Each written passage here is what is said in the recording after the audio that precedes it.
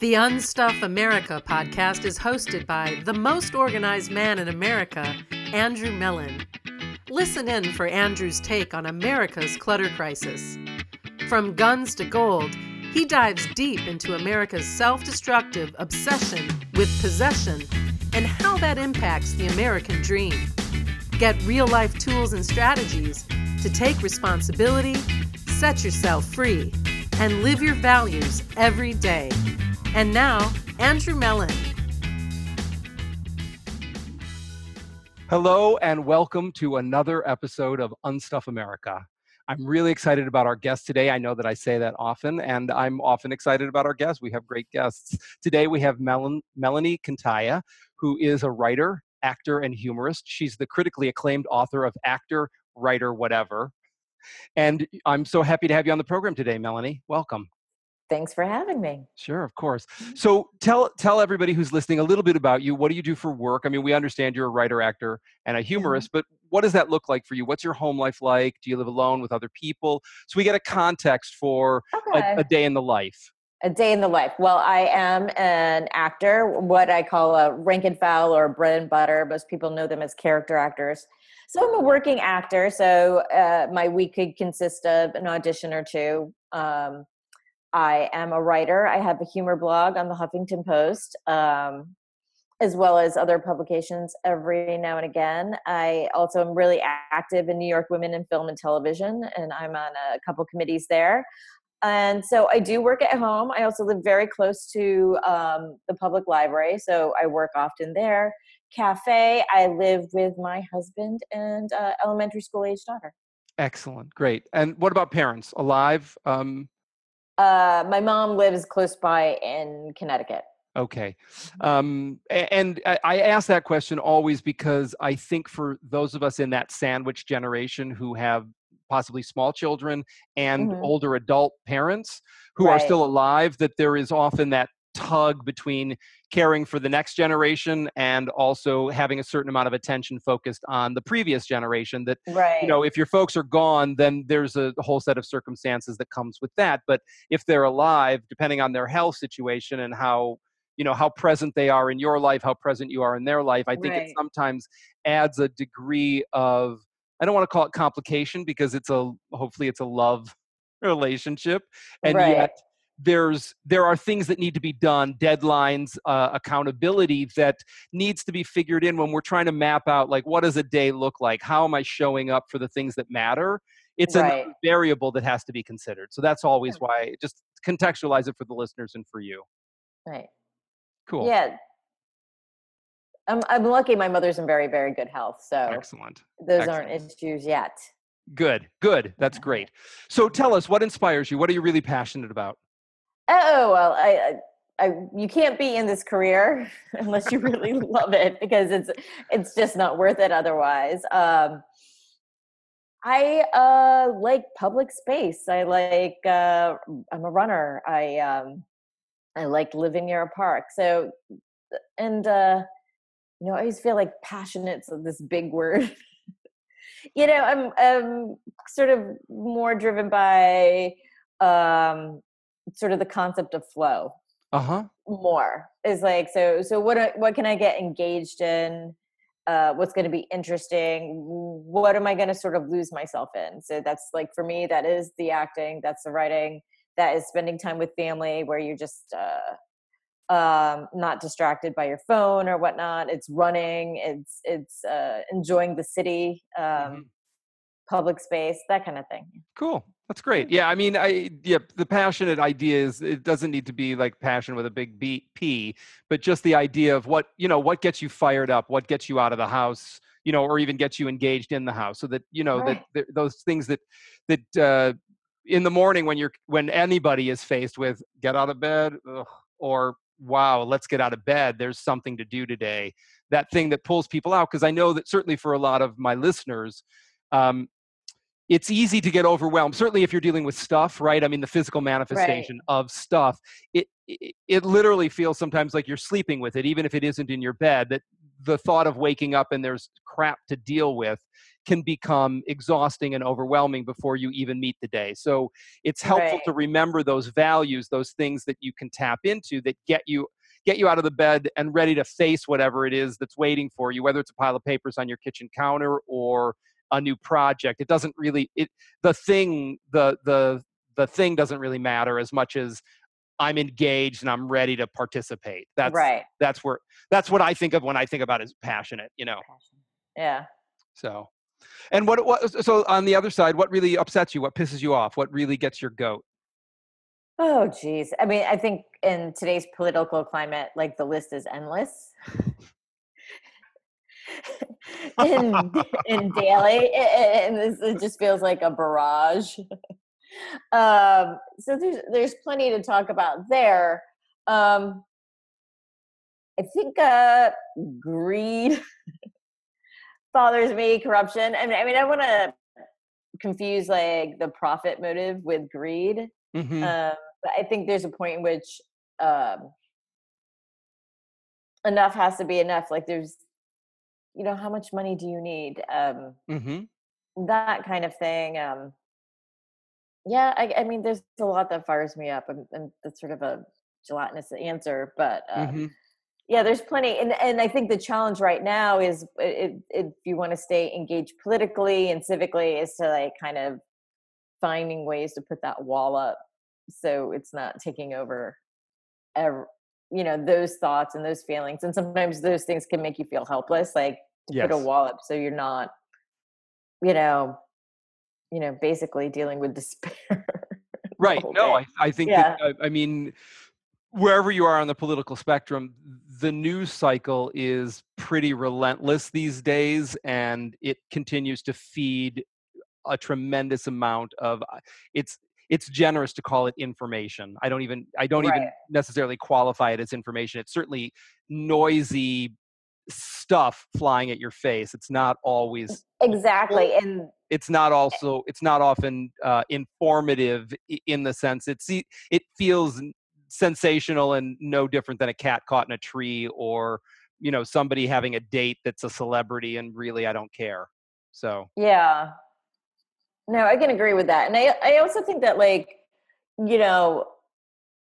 with my physical space I'm pretty spare, and I try to be very selective of what comes into the space. You can't, and like with a small child it's hard. They go to birthday parties, they come home with a bag full of like plastic tchotchkes, and they never want to get rid of stuff. Although my daughter's actually pretty good with the limited space. She understands that like I only have so much. If I want a room that I can move around in and enjoy the space in here, there's only so much stuff I can have. She's very good at using household materials for play and making her own stuff.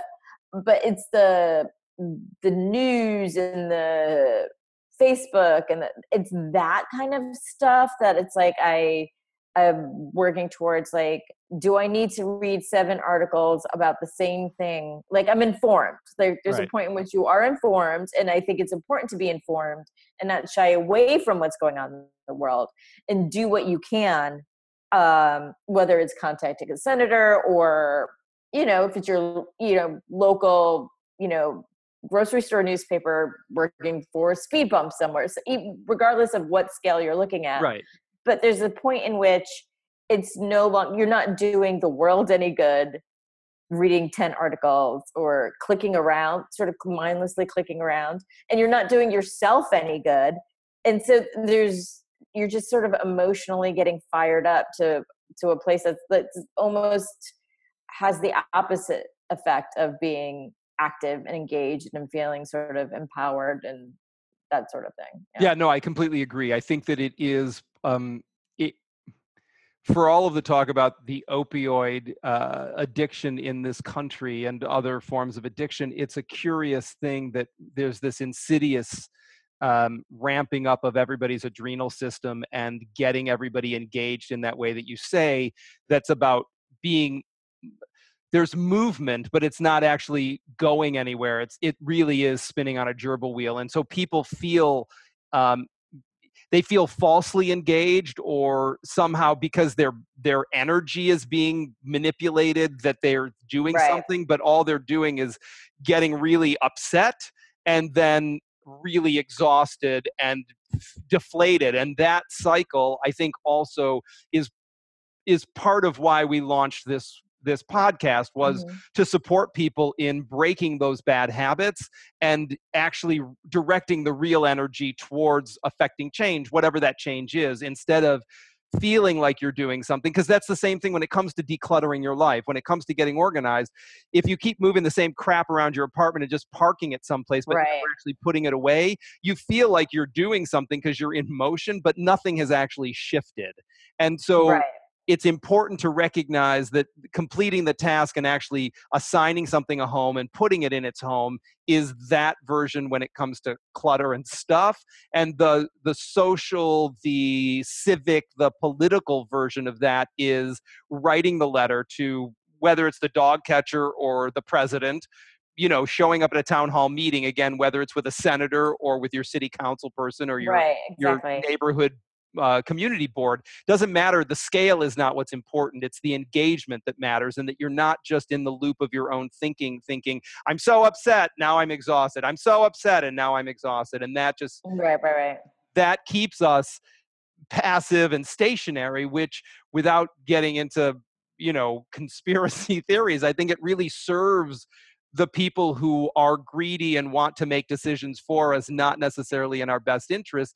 If we're all exhausted and, in a puddle of sweat in our living room, we're less likely to show up and say, hey, I want to talk to you about the choice that you say you're making on my behalf. I'm not happy about that choice. Right. And I think, and I'm certainly not perfect at this on my own. I mean, I do buy, I do have software that does it for me.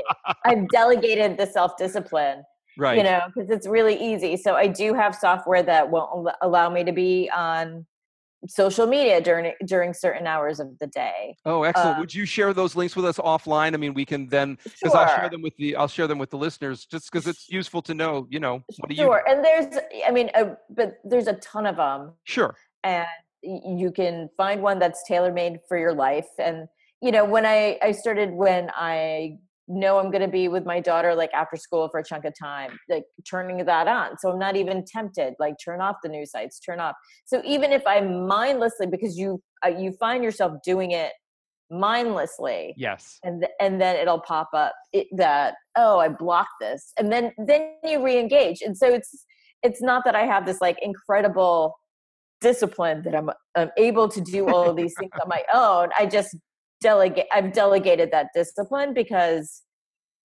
especially when something's new and it's fresh and it's in the zeitgeist, you start to.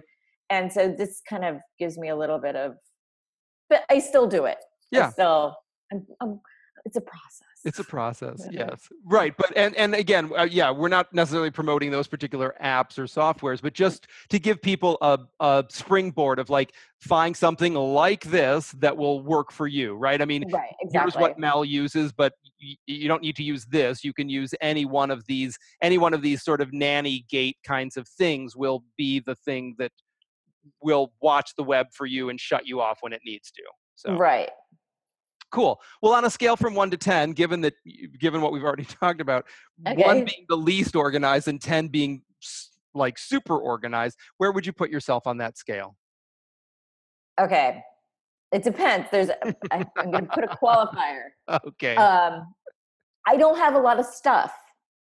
So because I don't have a lot of stuff, you could probably put me at a 7 or 8, because I can usually find what I'm looking for, whatever. But there are certain pools, like if you took the stuff that I have, it's not tremendously organized. Like certain places, like when we moved into this apartment, I was sort of the contractor on the apartment, and I was also writing the book at the time, and my daughter at the time was a toddler. I also had a day job at the time, which I don't have now. And so when we moved in, we just kind of put things away to make it away. And then the kitchen doesn't make sense. Got it. There's like some extra stuff over here, or there's just like little 1 or 2 little spaces that's like, I've been meaning to get around to that. And it kind of falls. But the saving grace is, because we don't have a lot of stuff, and the one thing we're excellent about is editing, getting rid of stuff, And I used to feel bad if someone gave me something that I would have to feel like I had to hold on to it for a certain amount of time. And now that time it gets shorter and shorter. So like 15 minutes, a half an hour, how long? It depends. Do you walk by Housing Works on your way home? Not quite, but close. Yeah. Because we just don't have the room for it. Sure. And so your house seems more spacious and it's more enjoyable if you could see. But there's times where you're tired of this and you just don't take that minute to put things away. Right. But then it'll irritate me and eventually, spring into action. Right. So I guess the saving grace is I would be less organized if I had more things. Got it. Okay. So then the takeaway I think for the listeners is, and I'm definitely not picking on you. I mean, but just to be clear, that thing of the story of later. I mean, so you are saved by the fact that you have less, so that even if you're in a junky utility drawer or a junky utensil drawer, you can mostly find things because you don't have 19 spatulas, you only have 3 of them. And it could be that the Tupperware lids are mixed in that drawer instead of being in a discrete drawer with just other Tupperware lids and bottoms. Right. So it's like that, or the bottoms and the lids are like across the kitchen. It's not convenient. It's like 5x. It's not the most logical. Maybe that's a better way for it. But also we don't have things we don't use, which is great. So I mean, I think that's a great floor to put in place for anybody who's listening, right? I mean, if we get to the point where there's nothing surplus in the house, right, the lack of absolute, and not perfection, but absolute, meaning everything has a home, not most things have a home, everything has a home, it becomes easier to mark that journey than if there's too much stuff and everything doesn't have a home. So I mean, you're well on the way, but my professional encouragement is just going to be set aside that time to button those things up, because all of those little 5 minutes here and 10 minutes there when you're looking for the lid, or those will add up. And the sad statistic is, of course, that the average person will waste a year of their life looking for lost or misplaced items. And I say it all the time, nobody's going to spend a year of their life looking for the lid to the Tupperware container or their mobile phone or their wallet, right? It's going to be 5 minutes here and 10 minutes there. And you're going to nickel and dime yourself out of a year of your life. And nobody wants that to be your reality. I think everything has a place, but it's just not the most logical place. Got it. Especially for a shorter person. So things I use every day are up high, but things I rarely use are down low. And so, it would be sort of taking everything down and then putting it back. So which I mean, again, it's budgeting the time to do it in the first place, right? Right. Well, either the first place is certainly the best place, right? Because if you do it the first time, then you don't ever have to go back. Now you have to gear yourself up for I already did it once. I really am not motivated to do it.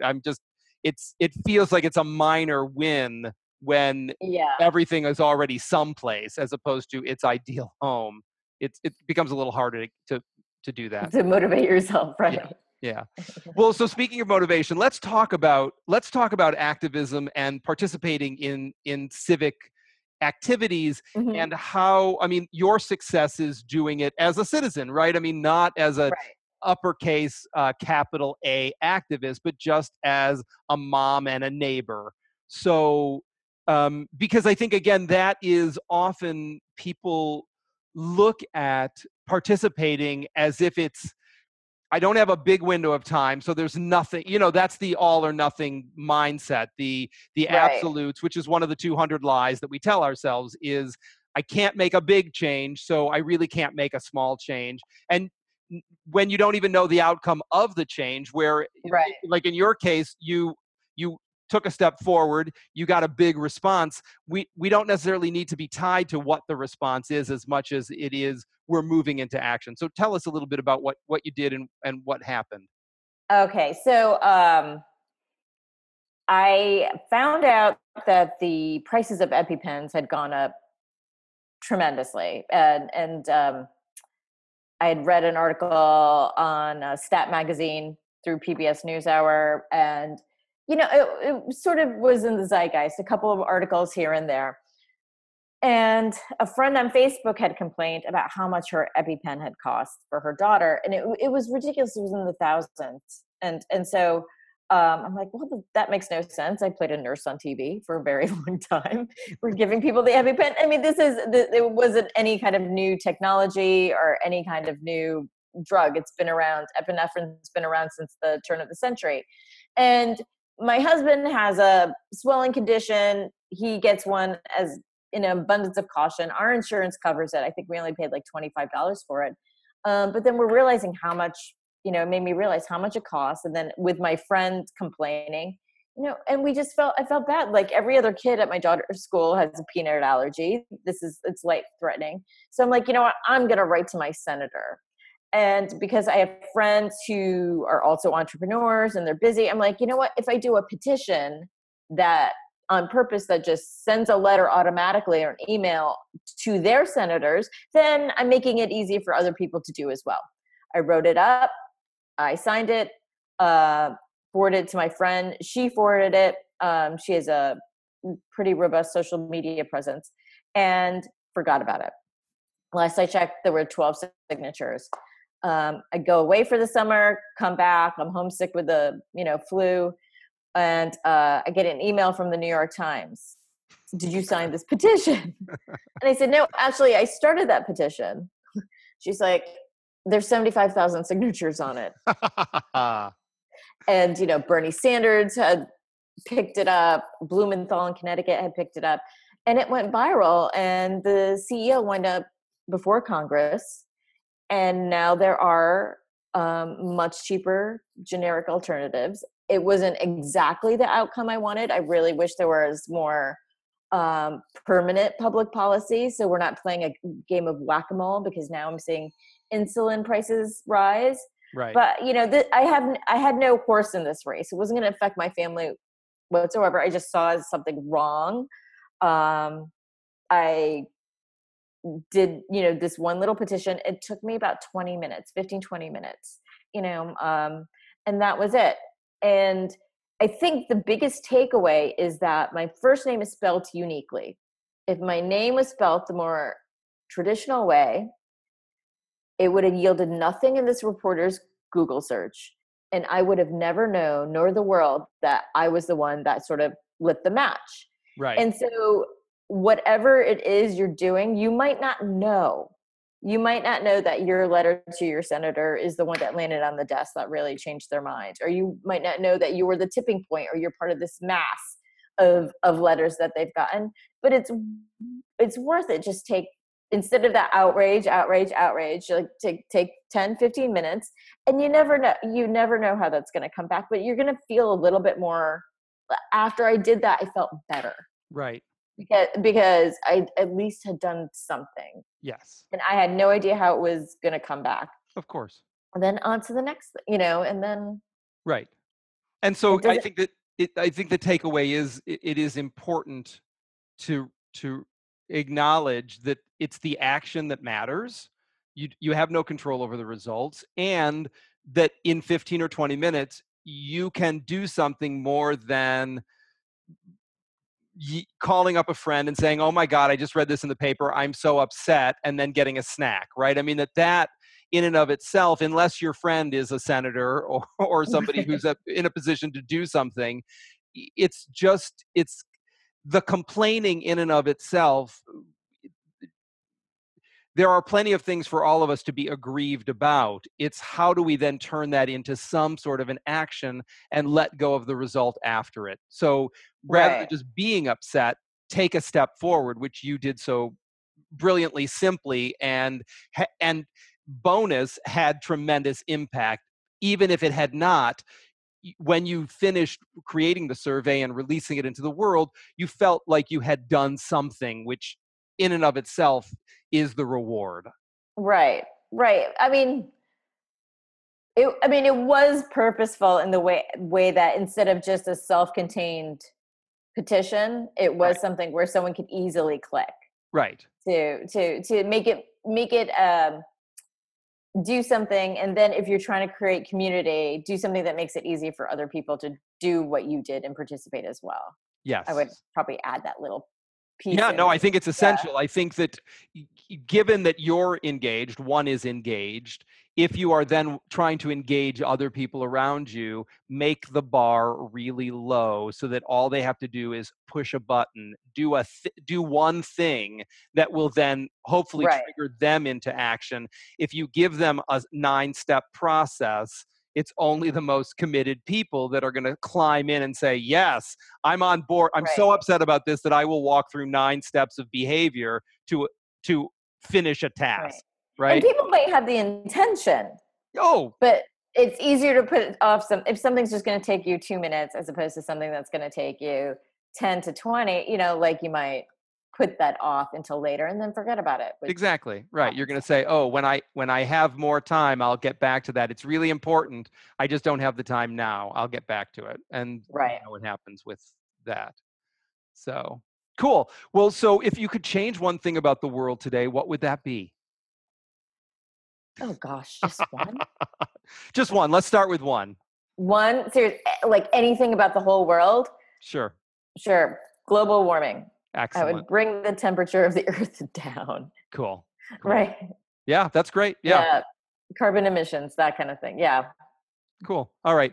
And then when you think about Unstuffing America, what does that conjure up for you? What when you first heard of the show and when you thought about it, when you think about America's stuff challenges in, both the physical, the metaphysical, the spiritual, the psychic, what do you think Right. of? What does that conjure up for you? Unstuff America. Yeah, I think Americans have too much stuff. Mm-hmm. I'll say it. I think I have too much stuff, and everyone I know calls me a minimalist. So Isn't that funny? right? But yeah, I mean, I'm the kind of person I will go into a Bed Bath and Beyond and feel depressed because it's just like it's too much. It's too much, Yeah. and Unstuff America. Yeah, I think. Yeah, I mean, our whole economy runs on consumerism. Yes. And so it would be great if we could find ways in which to have our economy run on conservation, Right. or have our economy run on switching things over to being a more green planet and a more towards sustainability. Mm-hmm. And so, yeah, it's hard. You kind of, I don't want to be on what they call think a lot of people on what they call, I guess, Hedon's treadmill. Uh-huh. Are you familiar with that concept? No. Where it's like the bar, you want something, but once you have it, then the bar moves, and then you want the next thing, and then the bar moves. So you're just on this treadmill to where it's like dissatisfaction. Right. Right. So it's like really important not to like open up the seal. So it's like I don't want to be critical of people or the way they live. I feel like I'm better at understanding people, but like being more critical of sort of systems or a system in place. So I don't want to be critical, but like I think that's like the one thing I'm trying to tell my daughter, you don't want to keep moving that. If you can be happy without it, be happy without it. If you can figure out, rather than, because a lot of these impulses are sort of, you go into the store for one thing and then you come out with 10 more, or exactly that kind of thing. That's very much human nature. So it's kind of putting a container on those impulses by sort of having this higher value system of, like, for us personally, we live in New York City and we have they say 715, but like you don't live in a closet. So we really only have like 700 square feet of livable space. And so what do we want that space to be? Yep. So because whatever you buy, you're going to want something else. I agree. I mean, certainly it's what drives me. I mean, that's when we talk about passion. I mean, that's the thing that, and like you, I'm not interested in being critical of individuals as much as systems that encourage people to be mindless consumers instead of mindful producers and active citizens. I think that there's for many of us, certainly here in the United States, stuff is not the problem, in the sense of the lack of stuff is not the problem. Access to stuff is not the problem. There are certainly people in the United States who are, one of our earlier guests was talking about food scarcity and hunger. And I mean, there are many people who do not have access to the fundamental food, clothing, and shelter. And I'm not talking about those, but for everybody who that is not an issue, there's no end to the amount of stuff that you can consume, right? From Right. the Goodwill to Neiman Marcus, it doesn't matter the price point. There's stuff everywhere, and if you're spending your time in a relationship with objects, chances are you're not spending your time in a relationship with a person or an event or an experience. And I mean, you might need a tennis racket to play tennis, but you don't need 19 tennis rackets to play tennis. You just need Right. one. You need a ball and a racket, and then you can play tennis. So Right. this idea of bringing things in that don't that don't necessarily move you forward, but keep you busy. It's just another way of being busy and not necessarily feeling very happy. Right. No, exactly. And it's really hard around the holidays to kind Oh, of convince other people, like, yeah, no, we really are not going to have room for anything you buy us. Like, right, the cabinets are at capacity. Like, this is how we live. And we like to have actually extra room so you can see it, right, because again, it's not in the ideal place. So we have to right. actually have a visual on our stuff. And so it's hard, especially with my daughter. People want to buy her stuff, so it's always like, oh, you know, Yeah. Maybe an ice so cream cone or take her to the park would be a better choice than. or yeah, spend some time with her, Right. or Yeah, she doesn't need something another that's like, toy. no, especially I think I feel a lot of resentment for toys that only work one way. Oh. Do you know what I mean? Like, there's one thing, like there's some toys that are open ended, like bricks or Right, blocks, or they have all these toys that there's no end to how you can play with them, right. and they last for years because they just evolve with the kid's imagination. Lincoln Uh, Logs, all of those things, all that Lego. I kind mean, of there are things that you can build stuff with. Doesn't matter. It's just it's a tool. It's a tool in a process. But yes, I right, mean, the thing that only does one thing, one thing, right?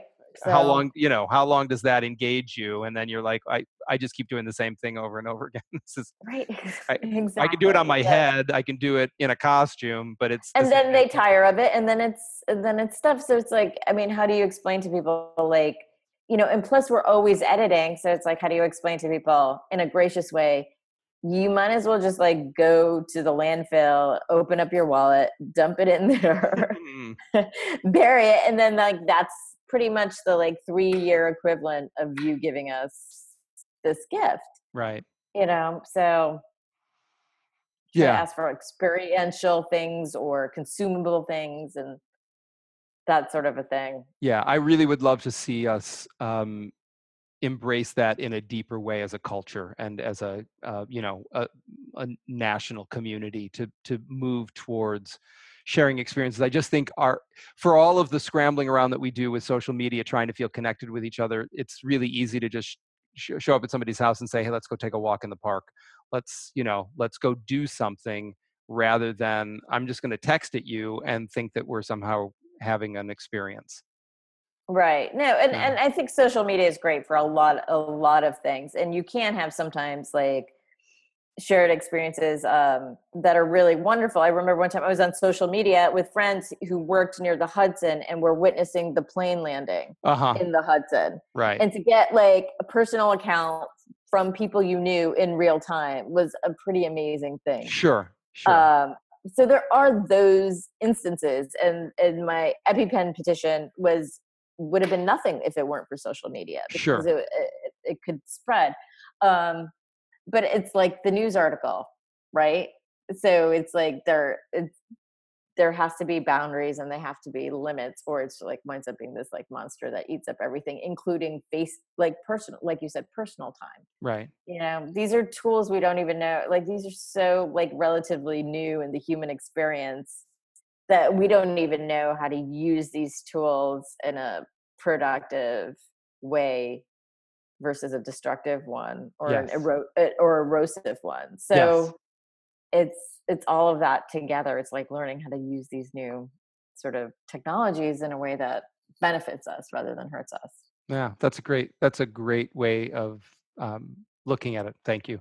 So, any final thoughts? Any last ideas, thoughts you want to share with fellow unstuffers around? Unstuffers. I think um, thinking in terms of what's really helped me, like, because we weren't always so minimalist, and it's just more and more and more, although we weren't big stuff people to start with, is that when you start getting rid of stuff, you start to become very, very selective of what you allow back into your home. Mm-hmm. And it's a process that you could start small and gets easier and easier and easier until that's just how you live. And then you feel, especially like I work at home, it does have a calming effect. It winds up feeling really good to not have so much more than you need. So it does, if you're in the process and it's really hard to declutter, I think it's a process that gets easier and easier and actually becomes more and more enjoyable as time goes on. Excellent. Well, that's a lovely way to button that up. Thanks. Let everybody know where they can find out more information about you and your work, please. Where can we go? You can find out more about my book on Amazon. You could read a preview. It's Actor, Writer, Whatever, Essays on My Rise to the Top of the Bottom of the Entertainment Industry, or your local bookstore, which is even better to ask for it there. You can learn about me or whatever I'm working on at melaniekintaya.com or actorwriterwhatever.com. Those websites are usually linked, so you could usually navigate to one from the other. Pretty easy. And those links will also be in the description for today's interview as well. So great. Make it easy for people. They just have to click on a button. There you go. Excellent. Well, thanks, Mel, so much for joining us and sharing your wisdom and enthusiasm for life and unstuffing with everybody. Yeah. Thank you for having me. I enjoyed it. Great. You're welcome. All right. Thanks, everybody, for joining in again today on Unstuff America, and we look forward to having you on future podcasts. Of course, remember to rate and review us at iTunes and other places where you're listening, and keep up the unstuffing. Thanks for listening to Unstuff America. If you like the podcast, the best compliment you can give us is to share it with a friend and subscribe, rate, and review at iTunes.